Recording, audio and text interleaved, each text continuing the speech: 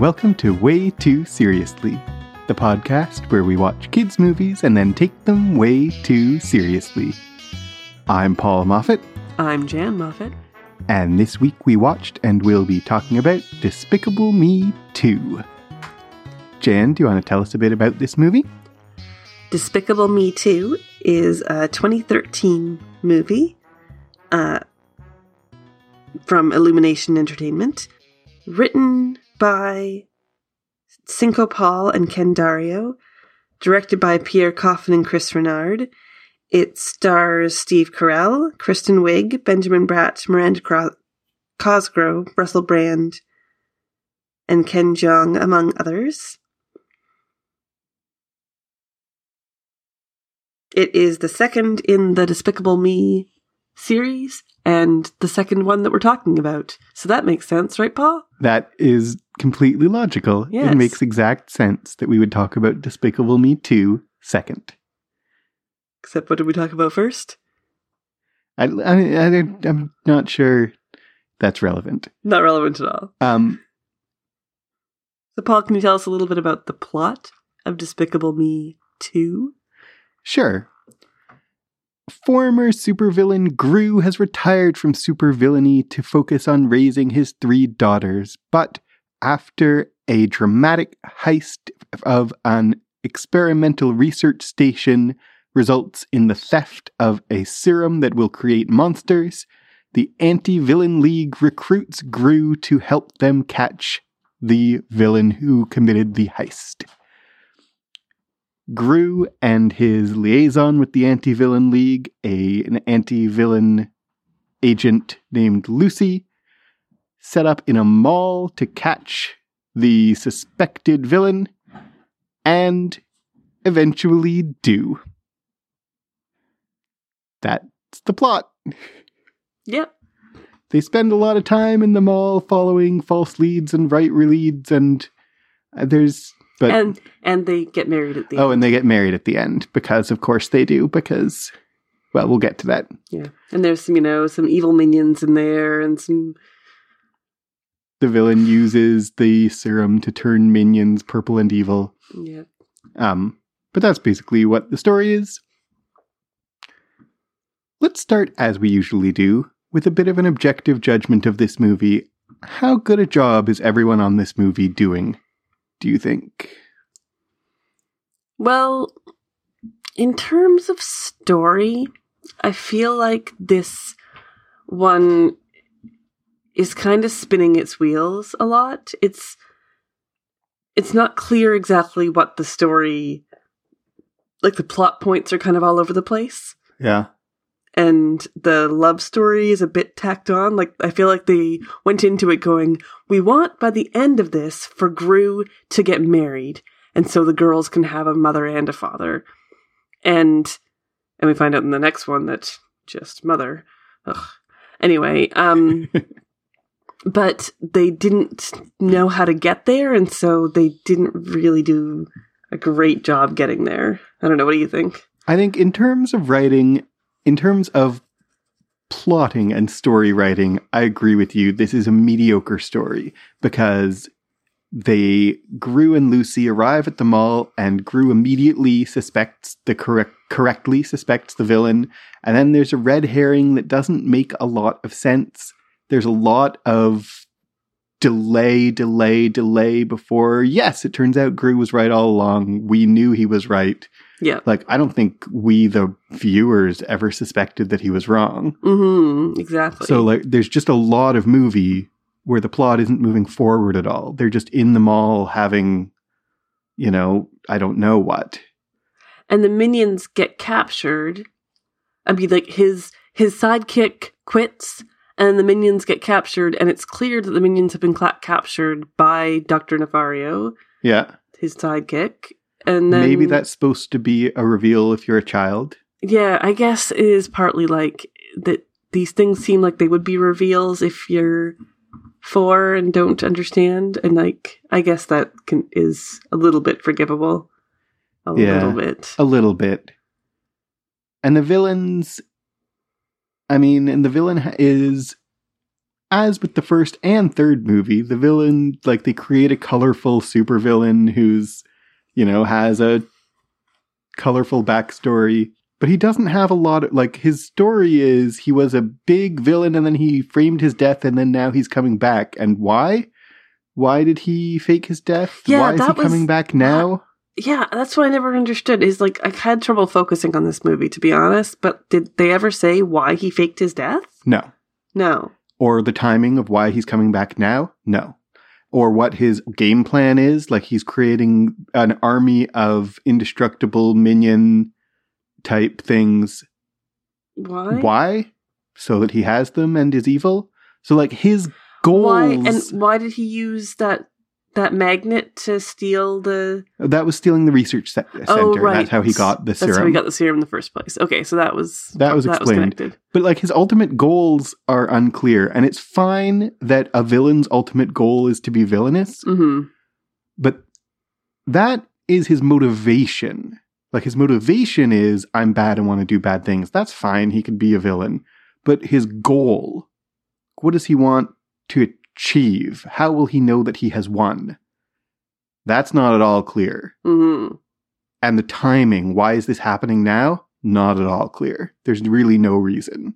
And that makes the whole story wobbly. Mm-hmm. And similarly, like you said, the love story feels tacked on, and it's the same kind of thing. It's like, why does Gru suddenly want to have a love interest? Like, I guess because Lucy's pretty interesting and is like in love with him immediately for no reason, because female characters, we'll get into that later. But it also is like, just because she's there and the story demands it, there's not a lot of like reason. She does kind of like him. She followed him before as a villain. So there is a little bit like she had a crush on him from like celebrity worship from afar. True. Yeah. But so that is a little bit why she likes him from her perspective. But still, yeah, that romance is pretty tacked on. In terms of the script, in terms of the other aspect of writing, I think this is not at all a badly written movie in terms of like it has jokes that are funny. Yes, absolutely. Especially, I'm comparing it to Despicable Me 3, which we talked about most recently. We're probably, this is not a promise, dear listeners, but we're probably going to finish up this trifecta and watch Despicable Me 1 next and do this whole thing backwards because that's how it has worked out. But Despicable Me 3 was not very funny. No. It had moments, but as a whole, wasn't very funny. This movie had a lot of moments that really made me laugh. Yeah, I laughed a lot. Even with, like, I had trouble concentrating, there were still some great moments of fun. Very many individual moments that were very funny. Yeah. So what about the voice acting? I feel like I think all the voice actors are doing a perfectly fine job. Kristen Wiig is quite good as Lucy. Mm-hmm. Like she's high energy and high, it works as a comic voice for sure. Her like peppiness, as a contrast to Gru, works, I think. Yeah. The other performances, like Steve Carell as a performer, is funny. Like his performance is funny. I don't know. Nothing really stood out to me as being particularly great about his vocal performance, but this movie made me laugh and he is delivering a lot of the lines, so he's responsible for a lot of the times that I thought it was funny. I think the other voices are all fine. Mm-hmm. We talked... Is this the original? Like, this is the same Agnes as the first movie, but different from the third? Is that right? Let me check, as I was just checking that. Because this Agnes seems good to me. Elsie Fisher in the first two. And like... was the same. No, I'm sad to say bad things about a child actor, but just like, this actor created that role, and she does it. She makes big shoes to fill for the actress in the third movie who replaces her. Yeah, absolutely. Yeah, I think they're all good. I like Kristen Wiig. I like her in general. as an actress, and so I liked her in this. For some reason, I thought it was Shelley Long going into this. So what is Shelley Long in? She's in something else like Cheers? This? Yeah, I know she's in Cheers. Hello Again? What? She was in a movie called Hello Again where she died and then came back to life. I feel like she was in a cartoon that we watched recently where she played like the love interest, but I guess maybe I'm crazy. Anyway. It could be true, but I don't know what you're talking about. Okay. So yeah, I agree that I think they're all doing great in this, and this is such good in comparison to Despicable Me 3, which we did a couple weeks ago. Steve Carell having only to do one voice is good, and he does a good job as Gru. Yeah. He's very distinctive and funny. I don't know that there's much else. Are there any things you want to point out in terms of highlights or lowlights? What is the things about this movie that you thought were especially well done? I don't think the animation, it was good. It was as good as the first movie, but I don't think that they were pushing the envelope at all in terms of character design or in terms of artistic. It looked like the last movie. They lived up to the animation standard of the last movie, but didn't surpass it. Yeah. So I don't think that's a highlight. I think it's just a thing that existed. I think the highlight of this movie in terms of skill to me is the comedy. Yeah, exactly. I'm trying to think of like a specific scene that made me laugh, and now of course I can't think of any, but when there's a fire, when he is calling Lucy, he practices calling Lucy, and it's a minion instead who says, he's all awkwardly asking Lucy out for a date on a phone, and we see coming that he's practicing, because that's a trope, but the practice is with a minion who then says no. And that's not helping, so he sets fire to the phone, and then the minion fire department comes in, and the one with the sirens on his head who's just going, beedo, beedo. Like, that whole sequence had me, rolling on the ground. Yeah, that's true. Even this is the second time, at least, I've seen this movie, so I knew what was coming, but it was still, it's really funny. It's true. That is a great one. The minions in this movie, we complained some about the minions in the last movie. We found them funny, or in the next movie. We found them funny, but we had problems with them. But I think they're much funnier even in this movie. Yeah, absolutely. We'll talk about whether there are problems in the Way Too Seriously, but just in terms of funny, the minions in this movie are hilarious. Yeah. I mean, there's a reason why the minions have kind of made themselves this niche in pop culture, and it might be annoying and oversaturated, but it also in their actual movies are really funny, are really cute, and really and I mean, speaking of voice acting, we didn't even mention the voice actor, the one guy who does all the minions and all those voices, and his name is Pierre Coffin, who does Kevin Stewart Bob and lent his voice to 899 minions, it says. He does a great job. The Pierre Coffin is the director of the movie. Okay. The other person who does the voices of the minions is Chris Renard, the other director of the movie. So the two directors do the minion voices. Do these minion voices that are just, I don't know, something about them. They're very funny. They're really funny.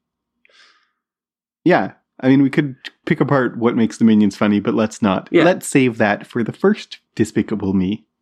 Absolutely. Look forward to that if we ever talk about Despicable Me 1, which maybe next. We totally will. We probably will. Yeah. I think in terms of lowlights, we've already covered it. The lowlight of this movie is the structure of the story. Yeah, I agree.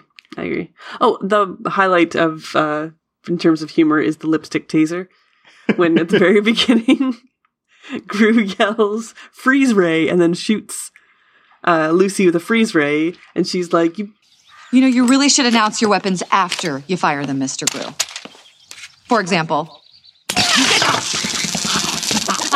lipstick taser! Oh, it works so good.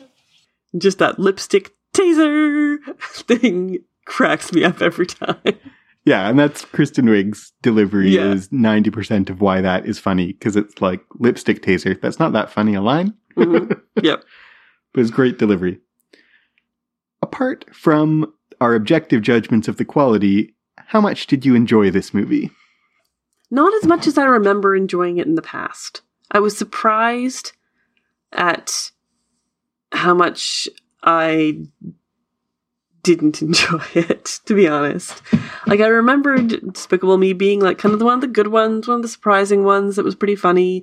But I think I'm thinking of the first one, because this one kind of was all over the place in terms of plot. And had funny moments, but also was like, I don't know, the problematic things distracted me. You said after we watched it, you said to me before we started recording that in your memory you thought Despicable Me 2 was the best one. Yeah. And like, now, no. No, Despicable Me 2 definitely is not. not. It must be Despicable Me 1 that's the best one. Yeah, it must be. Which is what I think. What I thought all along. I always knew that. Well, aren't you clever? This movie made me laugh quite a lot, but I do not have much desire to go back to it. I feel like I would get just as much or more enjoyment out of just watching clips of the funny parts on YouTube as I get out of watching the entire movie. You know what I mean? Absolutely. Absolutely. And honestly, our kids, I told them, like, what movie do you want to watch tonight? I gave them some options, and it was Despicable Me or Despicable Me 2 or some other options. And when one kid said Despicable Me and the other said Despicable Me 2, and I kept my face neutral, but I was rooting for Despicable Me 1. Yep. We'll watch it next. We'll That's watch fine. it next. It made me laugh. I didn't have a bad time watching it, No. but I'm not it's not on my rewatch list at all.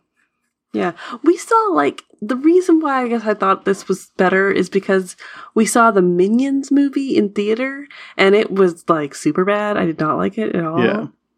And so I guess I'm just thinking of, this seemed so much better than that. But it is quite a lot better than the Minions movie, and I think it's quite a lot better than Despicable Me 3. Yeah. I guess I thought maybe that, the first two were good and then it went downhill, but no, basically the first one was good and then it just goes downhill. More and more. More and more. Into a bottom of a pit.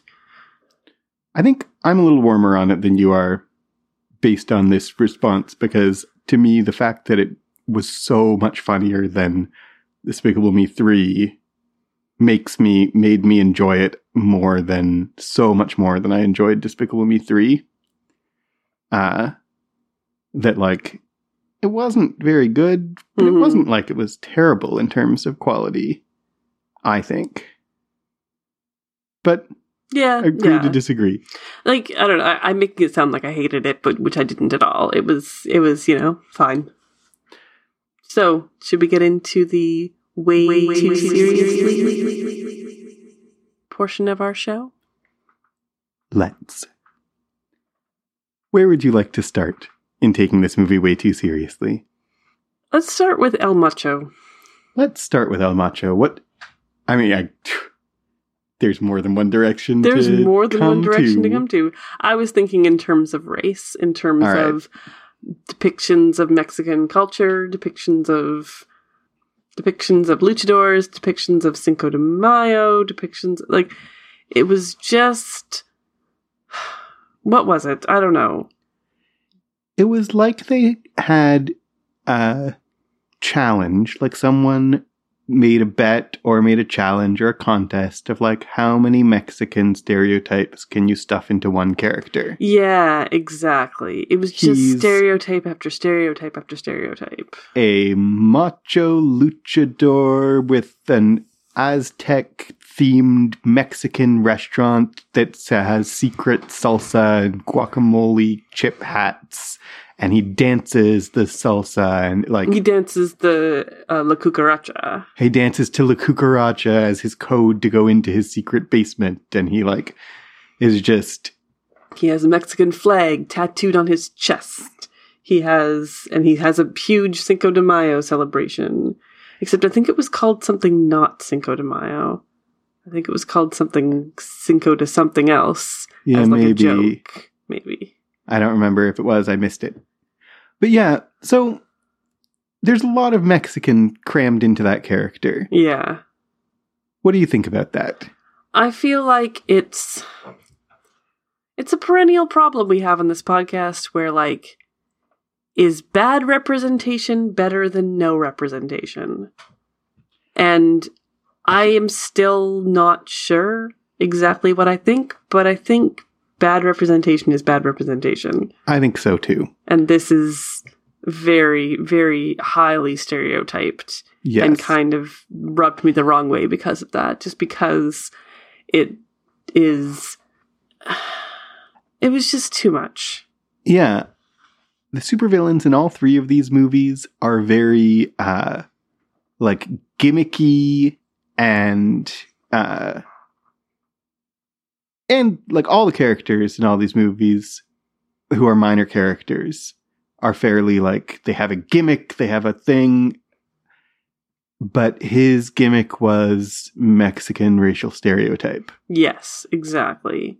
And like, you have a villain whose gimmick is the 80s and a villain whose gimmick is Mexico. Well, Mexico is a real place with real people. The 80s was a real place with real people. I know. I'm being You're being facetious. Because it's not the same. No, it really isn't. And, I mean, maybe we should just really spell out, why is it not the same? What is the difference between an 80s villain who has got a lot of 80s stereotypes?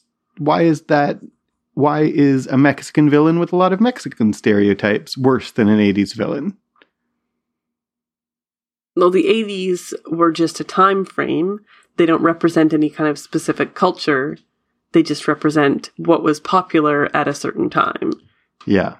Whereas being Mexican is a nationality with many different people who live in Mexico and many different people who celebrate various aspects of that culture, and lumping it into, like, one guy is just wrong. And the stereotypes about a decade are always invariably both tongue-in-cheek and also, like, anybody who has lived through that era feels both kind of lampooned by it, but also affectionately addressing it. And those who haven't lived through it, either because of their age or because they were in a different cultural context and didn't experience the specific stereotypes that a time frame is represented by, they can still recognize that this is an exaggerated caricature of a specific culture at a specific time. Mm-hmm. Whereas when you have a national, and I'm saying national to be generous because I think it's actually racial and there's a difference between those. Mm-hmm. But let's be generous and say when you have a national stereotype, you are flattening the complexities of people who have a lot of different interests and talents and desires, and that erases, when those things only get represented in those stereotypes again and again and again, it really erases all the many people who don't fit into those stereotypes, which is everyone, because those stereotypes don't represent anything real. Yes, exactly. So there are real Mexicans who deserve to be represented sometimes on screen, and what they get instead is a luchador who sells salsa. Yep. And that's quite disappointing. Very disappointing, exactly. And I mean, while we're talking about nationalism and race, at least El Macho is portrayed by Benjamin Bratt, who is Latino. We have Steve Carell portraying Gru, who is like who knows? Eastern European of some kind. Very stereotyped accent that he has there. And his accent, like, why does he have the accent that he has? Because foreigners are funny. Yeah. And because foreigners are evil. And because foreigners are evil. That comes in the first movie, but, like, that idea of, like, kind of Cold War era Yep. Eastern Europe equals villain. Yep. that's a little bit playing on stereotypes from like Bond films and stuff, but it is a problem to have a caricatured accent, especially coming out of someone who doesn't have that accent naturally. Steve Carell's accent is definitely like foreign people are funny and evil, and isn't that a foreign man? And while we're on the topic of foreigners in this movie, there's another one, and that's the wig salesman played by Ken Jeong. Mm-hmm. Is like has a Fu Manchu and is like also kind of they play up some. He's a wig salesman and he's blonde, but it's a wig, right? And he has a blonde Fu Manchu, right? And he's like, I feel like they're playing with racial stereotypes there also. I didn't notice that one because he has a bit of an Asian accent and a Fu Manchu. Yeah, like a you might be right. Pan-Asian accent. Mm-hmm. This is once again like... It's just uncomfortable is what it is. It's just uncomfortable because I feel like they're not being respectful at all. Agreed. What else needs to talk about? We could talk about, still talking about El Macho, we could talk about the idea of macho. Yes. I don't know. In the context of macho, I'm not sure exactly what I think, because it's so clear that they're mocking the idea of macho-ness. Mm-hmm. Like... He died in the most macho way possible, riding a shark with 250 pounds of dynamite strapped to his chest into the mouth of an active volcano. It was glorious. Like, that's clearly a satire of the concept of macho-ness. But at the same time as they're satirizing it, they're also reinforcing it. Mm-hmm. Because he is physically strong and physically impressive, and he is macho. And that's a thing that exists, and they connect that macho-ness to, like, he grabs a woman walking by in the mall and, like, twirls her around, and she sighs at him, and that whole moment when he's dancing, and, like, I'm just not totally sure what to make of his macho-ness. What do you think? I think that, it is problematic. It is a problem that it may be making fun of it, but it's reinforcing it, and it's saying things like, if you have your big muscles and you're super cool, you can just grab a woman and smooch her, and you can... And he doesn't smooch her, but he does spin her around. Yeah, you're right. He doesn't quite. He, as much as he does have an end game, it's to make himself more macho. It's to have the serum and make himself a monster, basically. And so the end game is to make himself the most macho ever, and that is a problem. And so... But isn't what we see in the text that making yourself the most macho ever literally makes you monstrous? Yes, and so maybe it's not reinforcing them as much, but it's portrayed as cool earlier in the movie, and so I'm not sure what they're muddled in what they're trying to say. I think that's right. Yeah. Do you want to talk about what's the oldest kid? Margot. Do you want to talk about Margot and her boyfriend? Do I? Yeah, that's my question. Do you? Margot and her boyfriend. See, I had forgotten completely that she has a boyfriend in this one, because she has a boyfriend in the third one. Sort of. Is this the thing? Well, yeah, sort of. But I mean, like, does she have a love interest in the first one? I don't remember. I don't think so. 12. I mean... Okay, here's the question that I have. How old is Margot? I read her as 12. I think we are told in the first one that she's 12, but I don't remember. 12 or 13. We're definitely not given a number in this movie. She's no older than 13 or 14. Yeah. I think that the third movie actually does ever so slightly better with this love theme, this bad love theme. Because although that story is really, really bad, at least what the text of that movie is like, this is an absurd thing to happen. She should not be getting engaged because she's a child. This is crazy.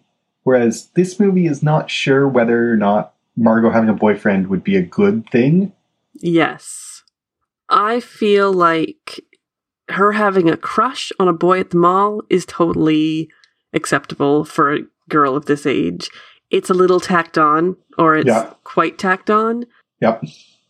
But it kind of fits the theme of the movie because the theme of the movie is about romantic love. Sort of, yeah. So, like, there's a lot of this movie that is about romantic love. But Margot and this boy and their relationship, nothing really happens. It's very, like, she meets him, they like each other, she goes to this Cinco de Mayo and dances with him, and then he dances with another girl, her heart is broken, and the end? Mm-hmm. There's literally nothing after that. It doesn't seem like it achieves anything in terms of plot for the movie. Not at all. Except as far as it's about Gru and his need to protect his daughter.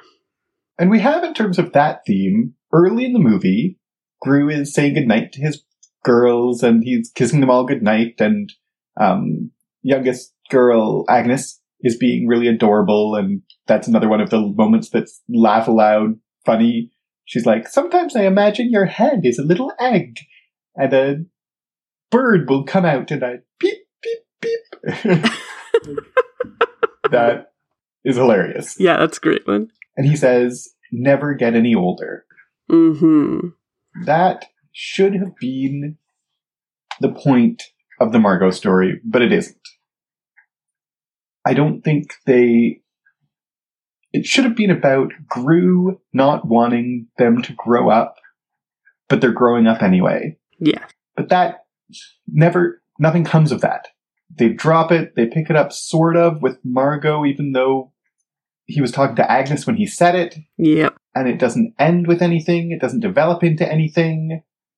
But I think that's why that story originally is there. That's what it's supposed to be doing.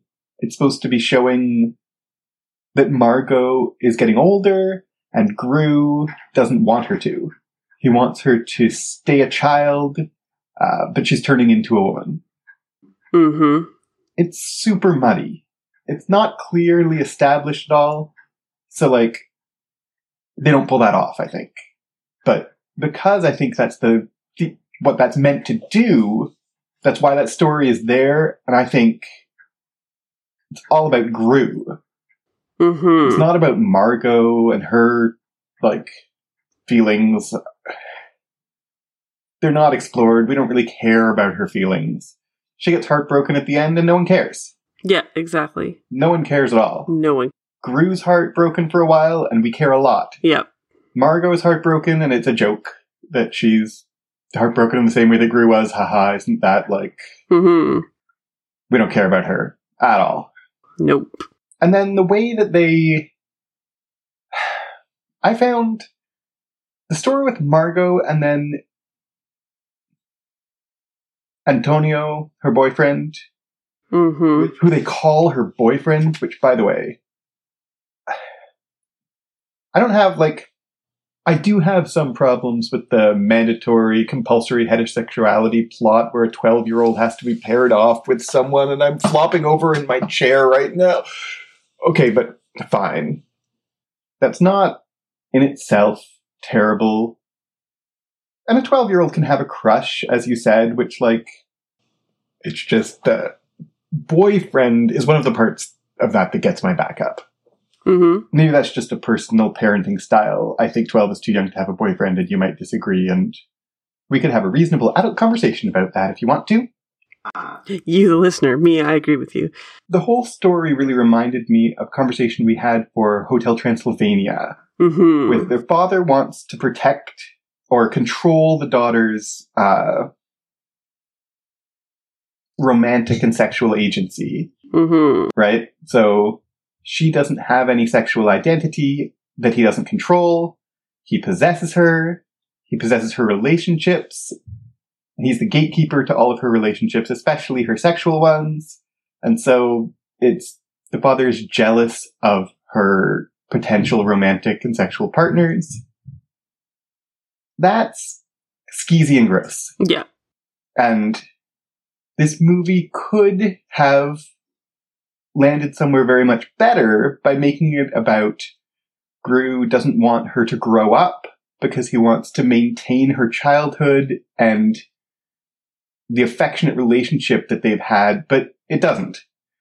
It could have been that, but instead it takes a step back and lands on this, I'm jealous of your boyfriend because I don't like him. But yeah, exactly. And I think even Hotel Transylvania, I mean, that's like underneath this, I don't want you to have a boyfriend, is this much less gross, I would like you to stay who you used to be because growing up is saying goodbye to something that I used to love. Like, I think there's nothing wrong with that theme. It's a very touching theme. Yeah.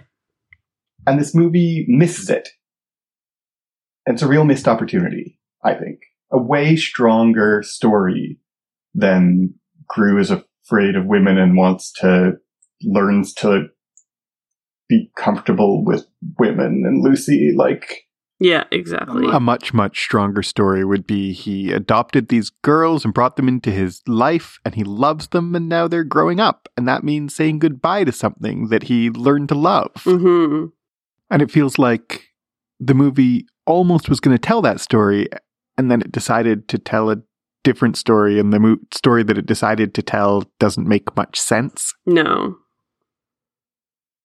Yeah. Yeah.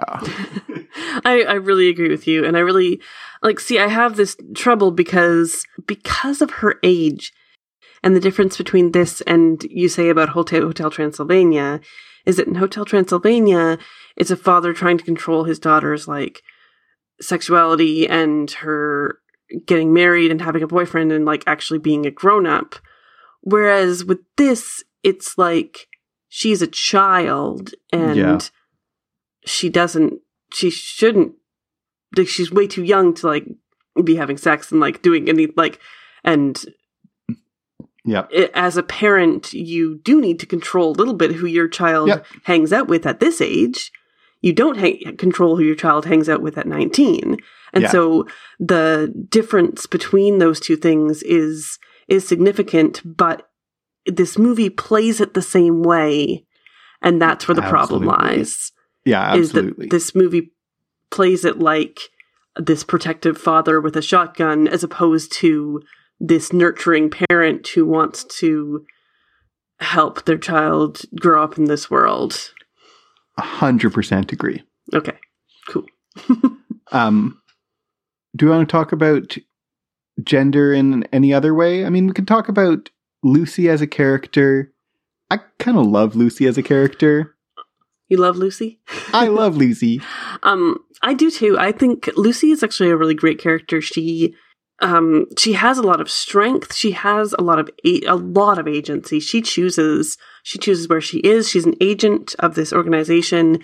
She chooses to work with Gru, and everything she does there, she chooses to, when she comes back, I don't love that she chooses a man over her career in that moment, but I really like that it's her choice. Yeah. And when she gets damseled by being tied to a shark that's tied to a rocket or whatever, she does a lot of things that lead up to that are so strong, and such a strong choices that lead up to that I don't really fault the movie that much for damseling her at the end.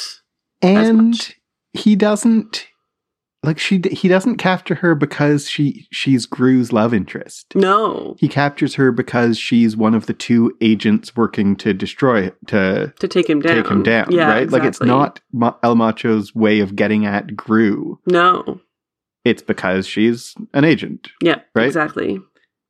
So that's better. Mm-hmm. And a lot of her jokes come from her surprising competence. Yes.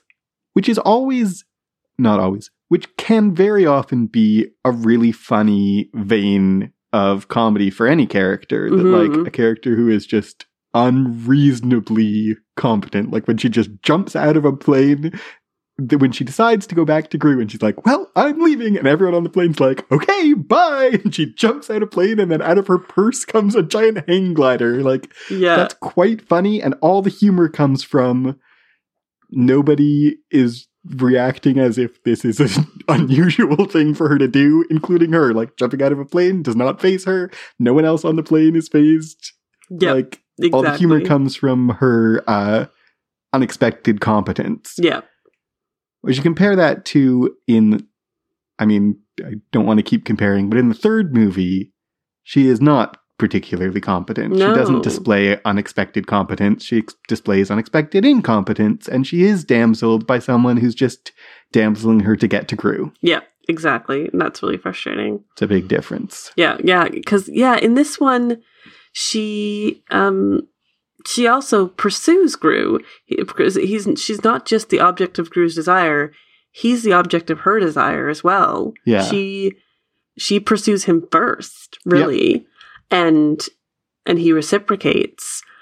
And I think about, like, he rescues her from being tied to the shark that's tied to the rocket by, like, getting the ropes off, and they both dive into the water, and he's worried about her, but she's perfectly competent to swim.